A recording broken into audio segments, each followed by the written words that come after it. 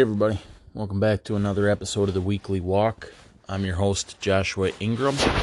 It is Monday, October 25th, year of our Lord 2021, and this is episode 51.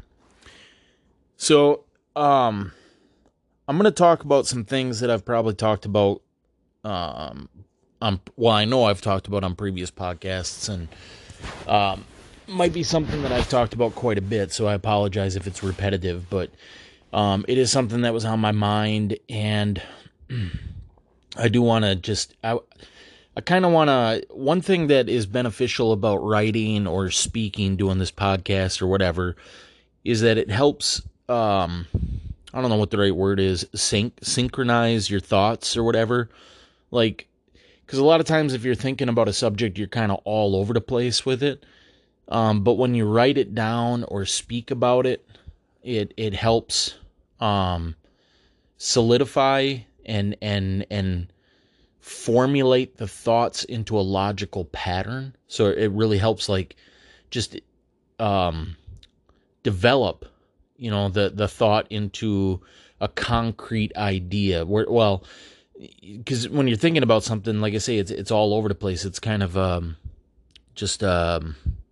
ethereal, I guess is the word. But when you write it down or speak about it, it just helps make sense of the whole thing.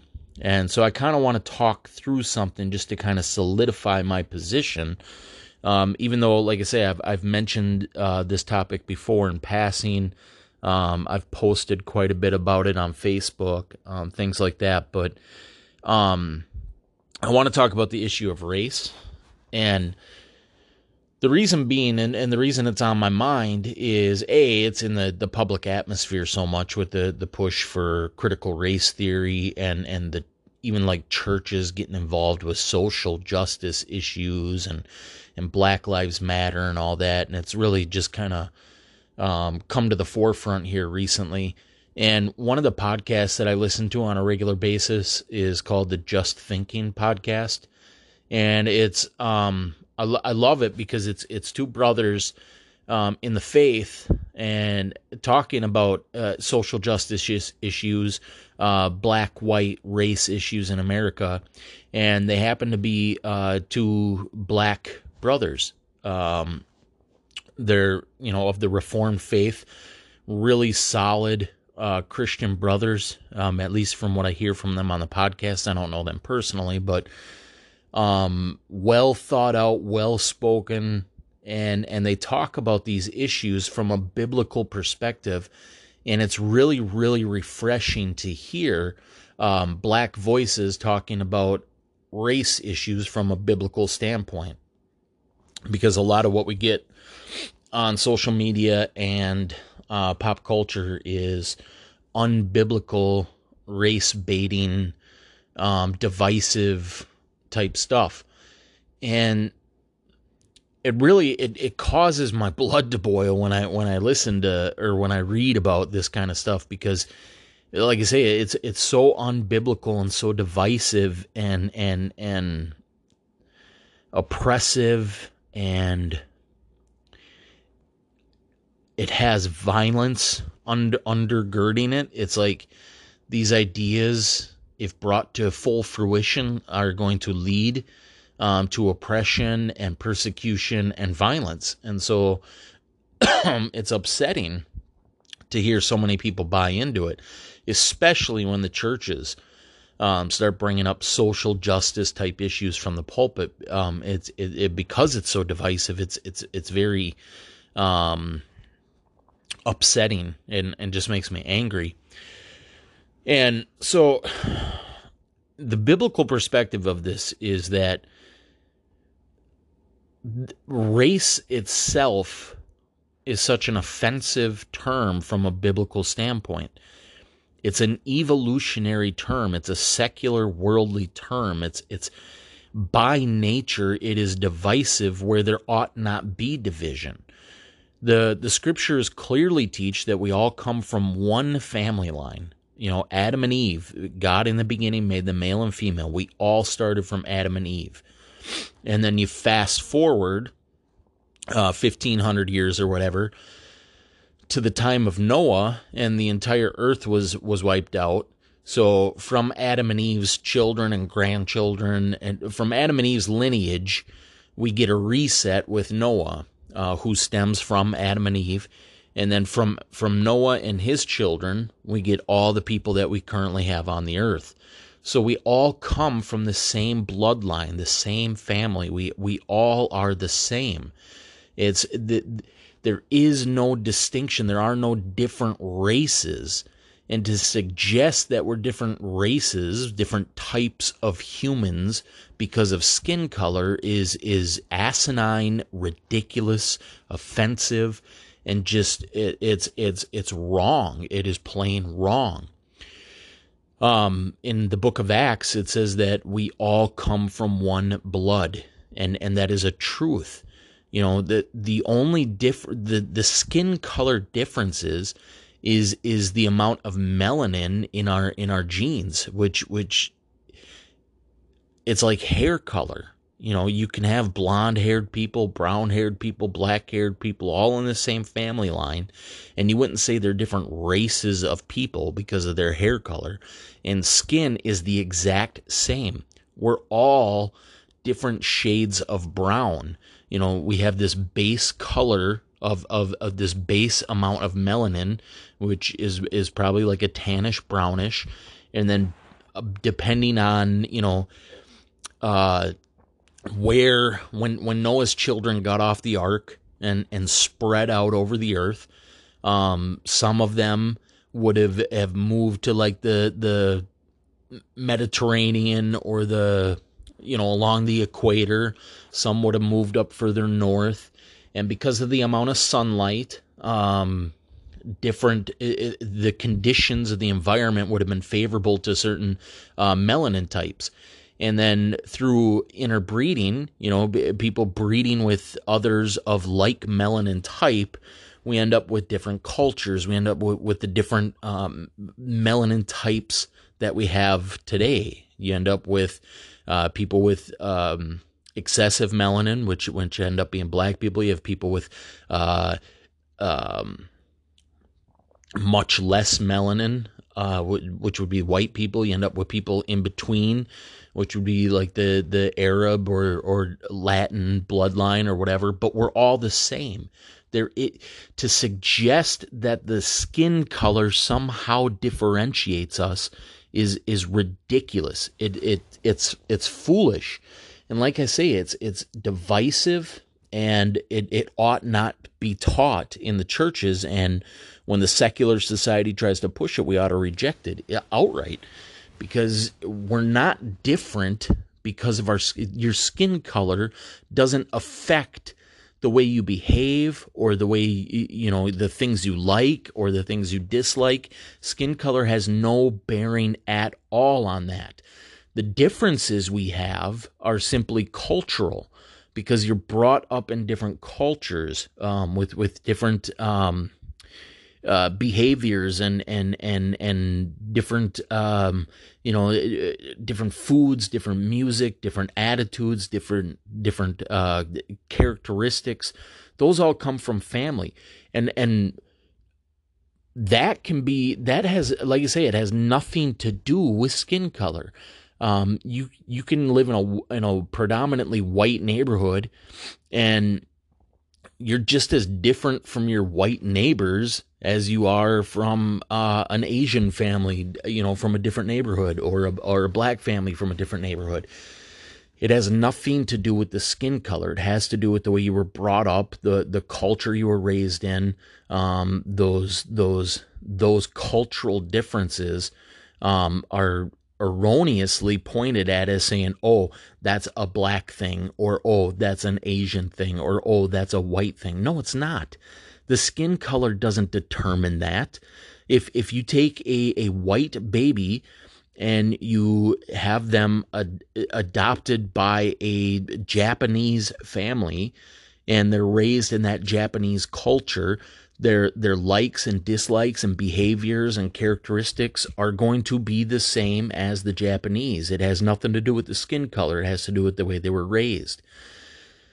So for people to point out these differences and suggest that it's black, a black thing or a white thing or a Latin thing is foolish. And like I say, it's divisive and it's evil. It's evil because the word race in itself implies that that somehow one group is more favorable than another. That's the evolutionary root of race, is that based on the theory of evolution, one group is more evolved than another group. And so you can see the evil in that. There's a supremacy issue. There's a just a root of pride there that's evil. And so it's really upsetting when you hear about this stuff in the media or in the news, and especially in the church. Like, it just ought not be so. The Bible clearly teaches that we're all one blood. To cause division over something so foolish as skin color is like I say, just plain evil. And it upsets me because right now the current trend is to say, well, black people were oppressed by a predominantly white society, as recently as like 1950, and therefore the solution is to oppress the people of the skin color that were formerly the aggressors. So because a predominantly white society oppressed black people in this country in the past, now the way to get revenge, so to speak, is to oppress the whites in favor of the blacks. And again, that's just a divisive rhetoric that ought to be rejected.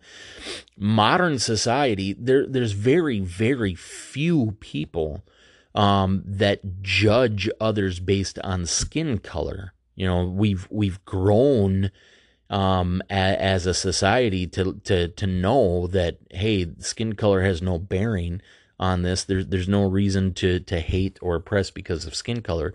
So the amount of people that actually hate based on skin color is very small. You have an ignorant group out there that buys into this, but when the media perpetuates it, it's causing more racism. It is causing in this particular case, it's causing blacks to hate whites.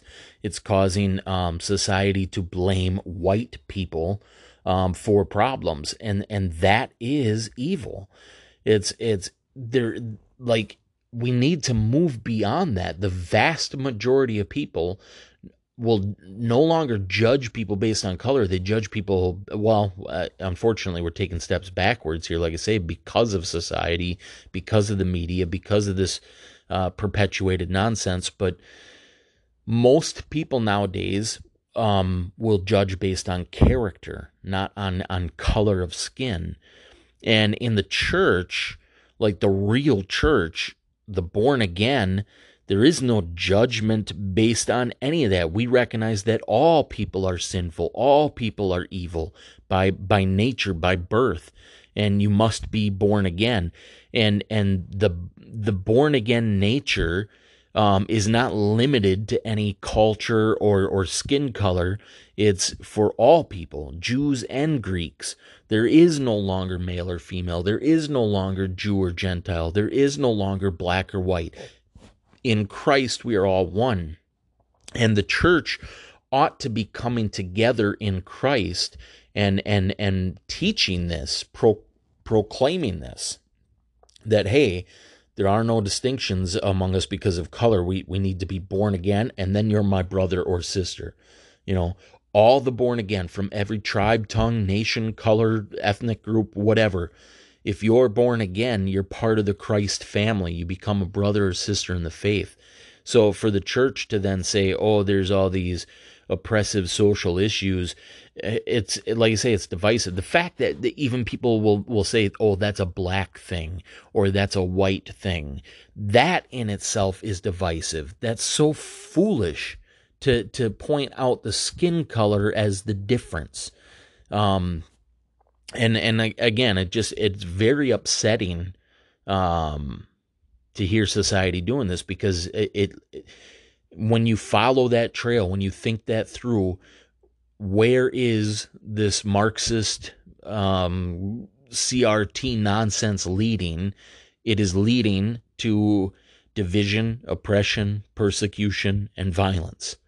And it needs to be rejected. And the way to reject it is to expose it for its foolishness and to stop using its terms, to reject outright the black-white thing, the word race. You know, and it boils down to everything. I get upset when I hear a comedian say, "Oh, black people always do this," or "white people always do this." It's like that is perpetuating the nonsense. It's no, your culture may do this or your culture may do that, but it has nothing to do with skin color. And I've always been upset about, like, when I turn on the TV and there's a channel called Black Entertainment Television. That in itself is divisive and should be rejected. Or when there's Black History Month, like, that is divisive. That needs to be rejected. But I don't see the church emphasizing this, that we're all from one blood. There should be no distinction. There shouldn't be black issues and white issues, or black things and white things. That should not be. It's a non-existent thing. The only distinction in the human race is lost or saved. There's in the kingdom and out of the kingdom. And there's absolutely no hatred towards those that are out of the kingdom. There's pity and compassion and a desperation to see them brought into the kingdom. So the Bible, the biblical view, the born-again nature, is in itself opposed to this divisive rhetoric. And so when it's perpetuated in society, it's very, very upsetting. And I just don't see a whole lot of people resisting it. I don't see the church taking a stand and saying, "Hey, this is ridiculous. Let's stop referring to each other as black and white. Let's stop referring to each other as different races. Let's start referring to each other as lost and saved." And that's the only distinction. So, again, I apologize if it's repetitive. I know I've mentioned this a few times in the past, but it is something that dominates society, and it is something that upsets me. And when I listen to that Just Thinking podcast, it gets me thinking about these things. And I'm overjoyed at the fact that these brothers on the Just Thinking podcast are speaking biblical truths into this issue. Unfortunately, there's just not enough of that. Or at least there's not enough of that in society. You don't see a whole lot of this. And you actually see some churches, some solid churches, some solid pastors taking up this mantle of critical race theory and taking up this mantle of Black Lives Matter and perpetuating this divisive nonsense where they ought to be stopping it. They ought to be fighting against it. We need to recognize that as Christians, we are one family. There is no distinction based on tribe or culture or nationality or whatever. You're in Christ or you're not, and that's it. That's the only distinction. So, so I wanted to talk about that. Another issue that I wanted to talk about was something that came up at my last Bible study.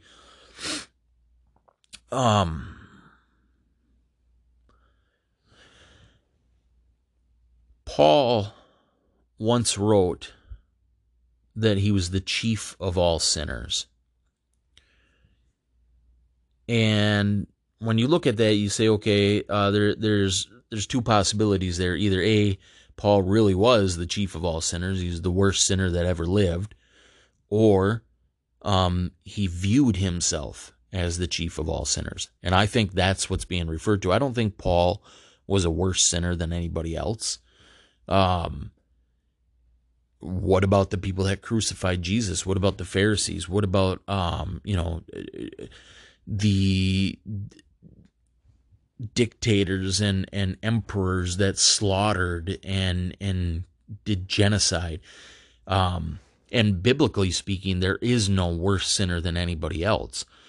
All sin is treason against the Most High God and is punishable by eternal death.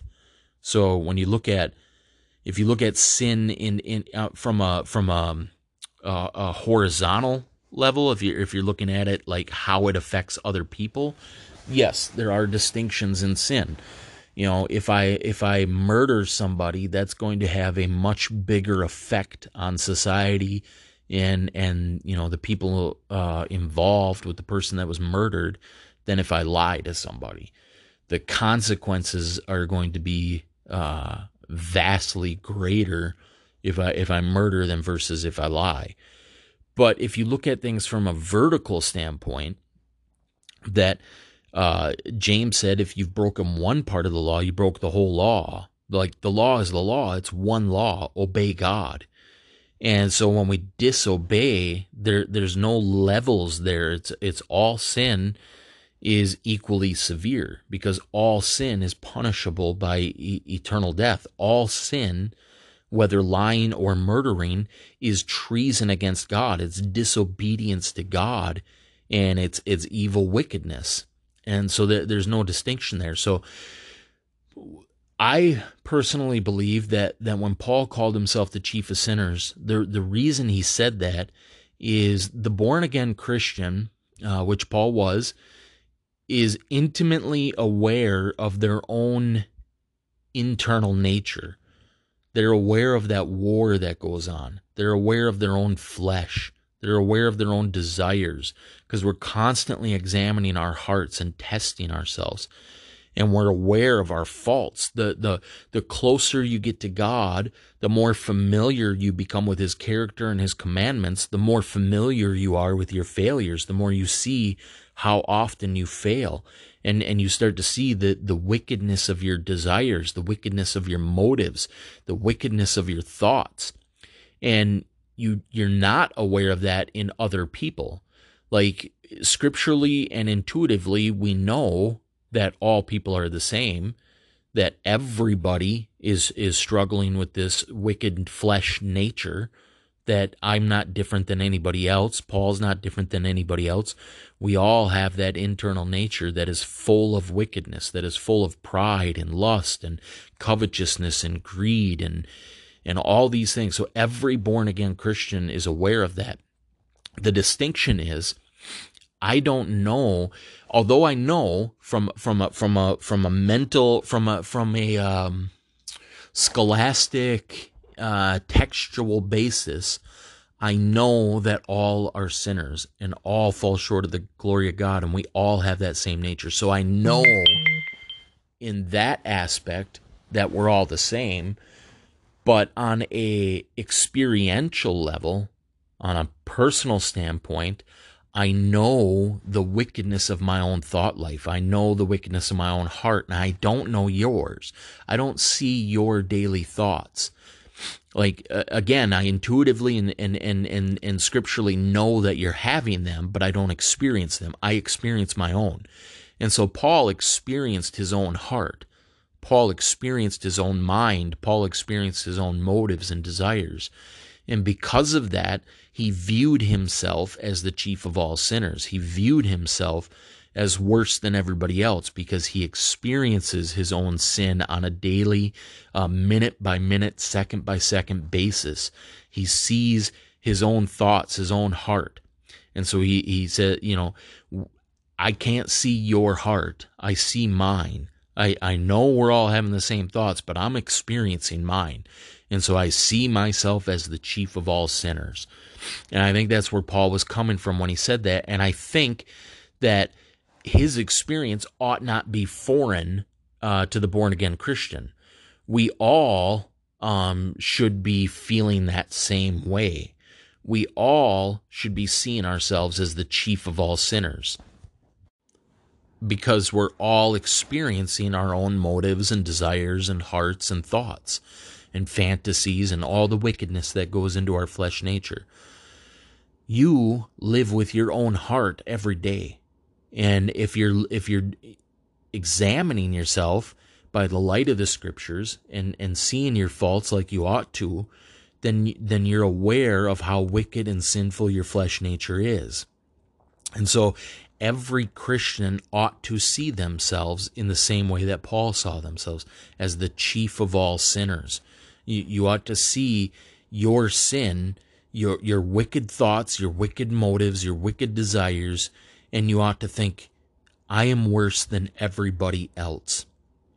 And the reason I think we do that, well, it's twofold, because A, that's how you're sanctified. The Lord is shining light on your sin so that you recognize your desperate need for Him and the desperate war that needs to be waged against your flesh.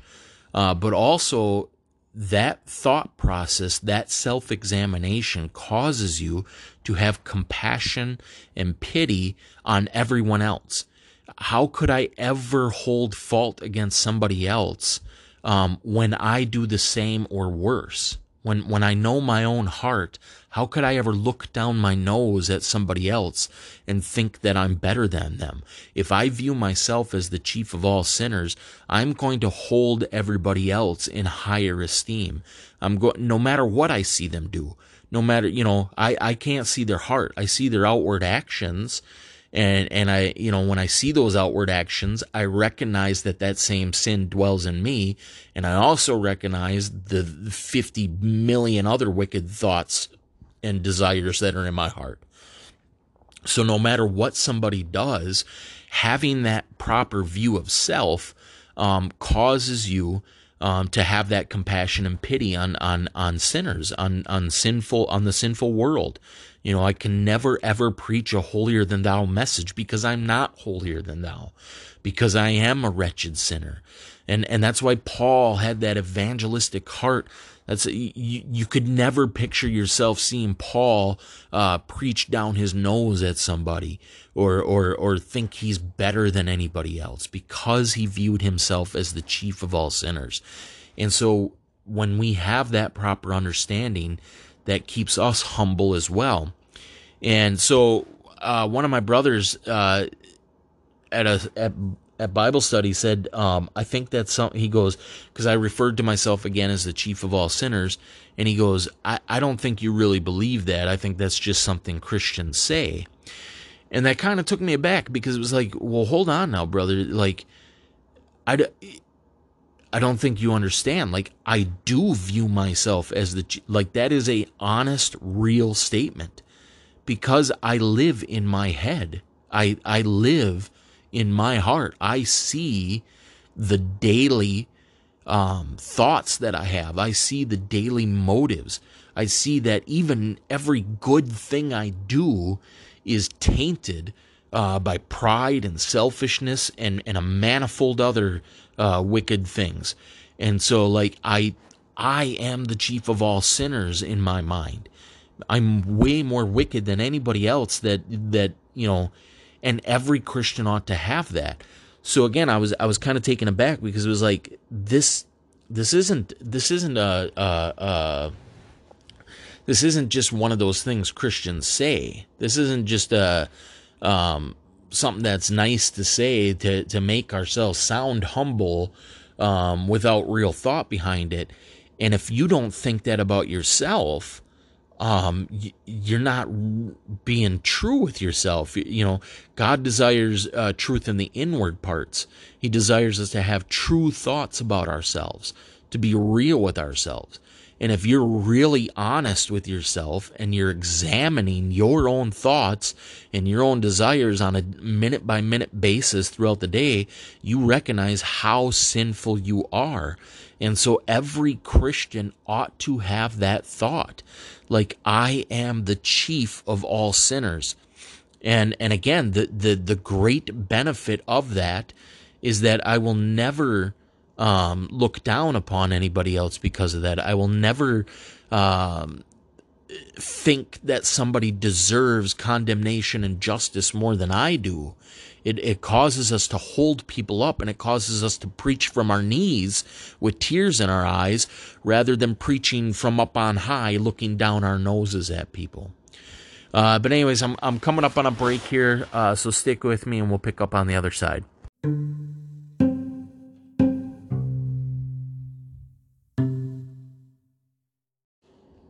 Hey, welcome back to the Weekly Walk. I'm your host, Joshua Ingram.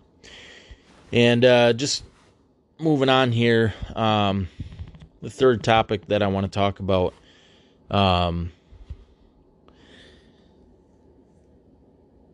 is in regards to teaching and preaching. So there's a few real simple, basic, fundamental 2 points here in regards to effective teaching and preaching. Number one, of course, is that you must be called and empowered by the Holy Spirit. Like, a lot of us might have a desire to do something, or we might feel like we're gifted towards a certain thing, evangelism or teaching or preaching or whatever the case may be. But without the calling of the Lord, without the empowering of the Holy Spirit, it's really going to be ineffective, regardless of how theologically sound you are, or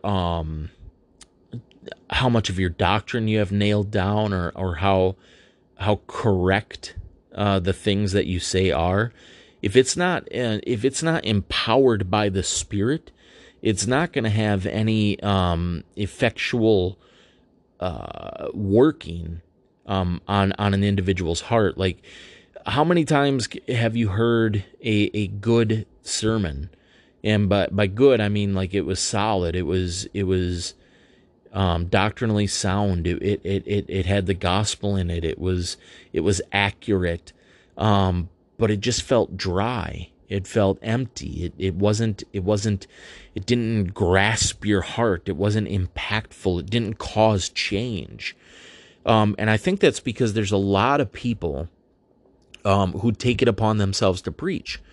They say, well, I'm born again now, and I'm well-spoken, I'm intelligent, and this seems like the thing to do. Like, I ought to, we're called to proclaim the gospel, so I'm going to preach. And I think a lot of people do that, and they'll go into seminary. They'll learn the Hebrew, the Greek. They'll learn all the right stuff, all the things that scholastically are supposed to be learned, and then they'll take on the role of an elder or a pastor, and they'll go preach. But there's no, like, God hasn't ordained them to that purpose. They haven't been empowered by the Holy Spirit, and so their messages are flat and dry and unmoving upon the heart. Like I say, they can be theologically sound and just, from a scholastic standpoint, they're accurate, but it's a dry emptiness to it. There's no power.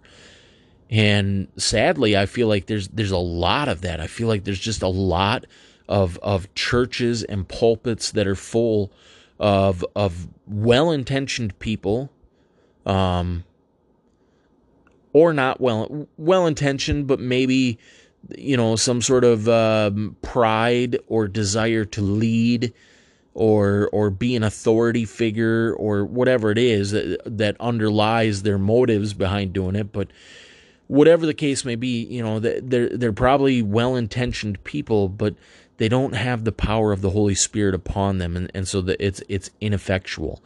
And so I would say that the first thing to recognize in regards to becoming a teacher or a preacher or a pastor or an evangelist is you have to be called, you have to be empowered by the Holy Spirit. And I'm guilty of this as well. I've taken on a lot of tasks, even this podcast, where most of the time there's very little prayer behind it. There's very little moving of the Spirit behind it. So I would have to confess that I'm guilty of this as well. I think part of being empowered by the Spirit. So even when you are called, I think we get the empowering of the Spirit through the prayer closet, through much time in prayer, and then the Spirit will move upon you and cause your words to have an effect, to have an impact on people. But you have to have that calling and empowering by the Spirit, first of all. And then the second thing I want to talk about in regards to this is I feel like there's a lot of intellectualism in preaching and teaching. And I don't know what the motive behind that is. I don't know if it's people wanting to show how smart they are or how educated they are, or if it's just a lack of discernment and understanding, like they just, they've learned all these things, and so they feel like maybe there isn't thought behind it. They just communicate these things in big theological terms and using complex ideas and just big educated collegiate level words. And I feel like there's a lack of understanding there. Like, if you want to teach somebody something, you have to teach at the lowest common denominator. You have to be able to convey your thoughts. You have to be able to express the ideas or the things that the Lord has shown you in the scriptures. You have to be able to express these things in a way that everybody can grasp. You have to, that is what teaching is. Teaching isn't about showing off how smart I am. Teaching isn't about expressing all these big ideas that I've learned. It's not about showing my education level. Teaching is about making sure that the people you're communicating with are grasping the ideas and principles of what you're trying to show them. You want to convey these thoughts in a way that can be grasped. Otherwise, it's pointless. It's if you go to a seminar on the inner workings of a large machine at a big factory, and they're using all these complex engineer terms, even though everything being said is accurate and factual, it's going to have no effect on you. It's going in one ear and out the other. You're not understanding what's being said. When you convey something to somebody, you want them to understand. A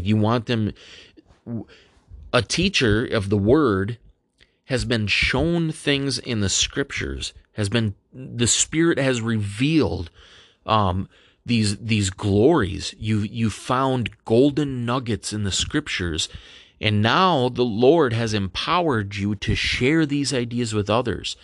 And the purpose of that is to get them to see what you see. It's to reveal this glory. You want to unveil the glorious golden light of the Lord. And that's not done through intellectualism. It's not done through education. It's done through simple expression and conveying of thoughts. And so I've always thought, you want to teach so that even if, I don't know why I always think of a fifth grader, but I feel like maybe that's the age where you actually start to reason and think for yourself, fifth grade. So you want to express things in a way that even a fifth grader can pick up on it. So you want to take complex or theological ideas, you want to take the wisdom of God that you've seen in the scriptures, and you want to unpack it in a way that everybody can grasp it. And so when you hear a pastor or an elder or a teacher or an evangelist or whatever speaking in high, lofty terms and just showing off their education, I feel like the point is being missed there. Like your audience is like 80% of them maybe aren't going to grasp what's being said. And what's the point of that? What is the point of just showing off your intellectualism if nobody's getting what you're saying? It's pointless. It's fruitless.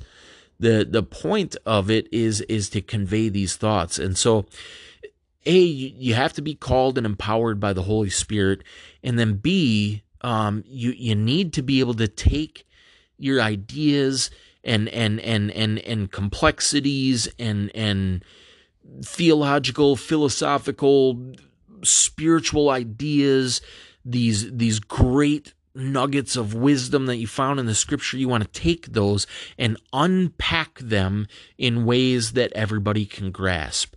And so you want to speak that way. You want to speak, through word pictures, through analogies, through metaphors, through similes, through, all the various ways of teaching. Through a lot of times it's as simple as just, taking a word and giving several synonyms for it, so that the idea can be grasped. But the point is that you want to speak in a way that everybody can pick up on it.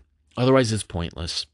And I feel like that's missed in a lot of things. Like, I'll listen to some theologians or pastors, and they're talking, and they use big, lofty words and theological concepts, and they don't really explain what it means. And if you're not, at that level, if you're not at that collegiate level of study, you're not going to pick up on what's being said. It's going to go in one ear and out the other. And like I say, then it's just fruitless. It's pointless. It's of no benefit. You want to speak in a way that's going to benefit everybody. And so I feel like that's something that's missed a lot in the churches. And then, of course, the third thing would be, well, never mind. I'll stick to the two because that's what I was thinking about. I don't want to go beyond what I was thinking about. One last thing I want to touch on real briefly here.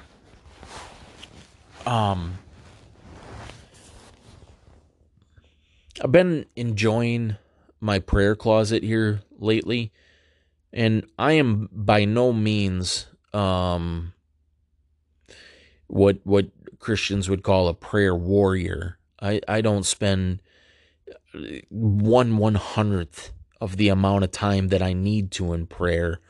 I slack in that department quite a bit, and it's been very grievous to me because I find so much pleasure and joy and refreshment in those times in the prayer closet. It's like, why don't I do it more? Why? But of course, the reason is the flesh hates it. The flesh would rather do anything than prayer. The flesh would rather lay in bed and stare at the ceiling than go into the prayer closet. So there's a spiritual apathy and a spiritual laziness that keeps us out of the prayer closet. But something I've been noticing here lately is when I have like a concern or a frustration in life, and I go into the prayer closet, I have found that just talking to the Lord about it relieves so much of the burden. And it's really made that, we bring our burdens to the Lord. We lay our burdens at His feet. It's really brought that idea to life over the last couple weeks here, because there's been times where I've really, really been frustrated about something, and usually I would just, or in the past, I would foolishly express that frustration, whether to the individual or just like in general, whatever the frustration may be, however it may be presented, I would put it out into the public atmosphere. I would, speak about it, and just, I don't know why, I suppose you feel like you're unburdening yourself, but you're really not. But lately, when I find myself frustrated or anxious or worried or whatever, and I'm not one prone to worry, but when those times do come, rather than express it or address it or whatever, I bite my tongue until I can get into the prayer closet. And then I have found that just talking about, like, I don't need an answer from the Lord. I don't need a solution. I don't need a direction on how to address it. But just unburdening these thoughts, just speaking them to the Lord, has brought so much peace and so much joy and so much refreshment. There have been things like specifically here, I suppose, just to give you an idea, there's been a few things with a few different brothers that I've been frustrated about, and I've wanted to talk to them about it, but I've recognized my own sin, and I've recognized if I go say this, there's going to be some bitterness in it. There's going to be some offense. There's going to be some pride. There's going to be some covetousness, and it's not going to turn out well. I've recognized I don't know how to speak this and have it be fruitful. I don't know how to bring this up and have it be beneficial. And so I've been frustrated on a few different instances here. And rather than speak it to the brother, rather than go down that path of confrontation or whatever it's going to be, I've just bit my tongue, and then I've gone into the prayer closet, and I've talked to the Lord about it. I've expressed it to the Lord, and in doing so, it's been relieved. It's like that weight is really gone. That burden is gone. That thing that I thought that I needed to bring to my brother to be corrected about, I just turned it over to God, and just went to Him and said, Lord, here's where it is. What do I do about this? And in doing that, I don't get an answer. Like I say, I don't get clarity on what to do about it. But I no longer need to know what to do about it. I've turned it over to God and expressed it to Him and left it in His hands. And like I say, man, there's just so much peace in that. It's been very, very beneficial and very refreshing. And like I say, even right now as I think about it, it's exciting to think about. And it's like, man, why don't I go in the prayer closet right now? And then the flesh is like, you don't want to go do that. That's such a ridiculous thing that the flesh resists it. And it's like, I don't know. It's just been a very, very good thing to recognize that I can just bring these things to God, talk to Him about it, and then just be done with it. Just leave it behind, So, anyways, I'm going to wrap up there. I guess that's what I got for you guys this week. As always, I truly appreciate you listening. I love you, and Lord willing, we'll talk to you next time.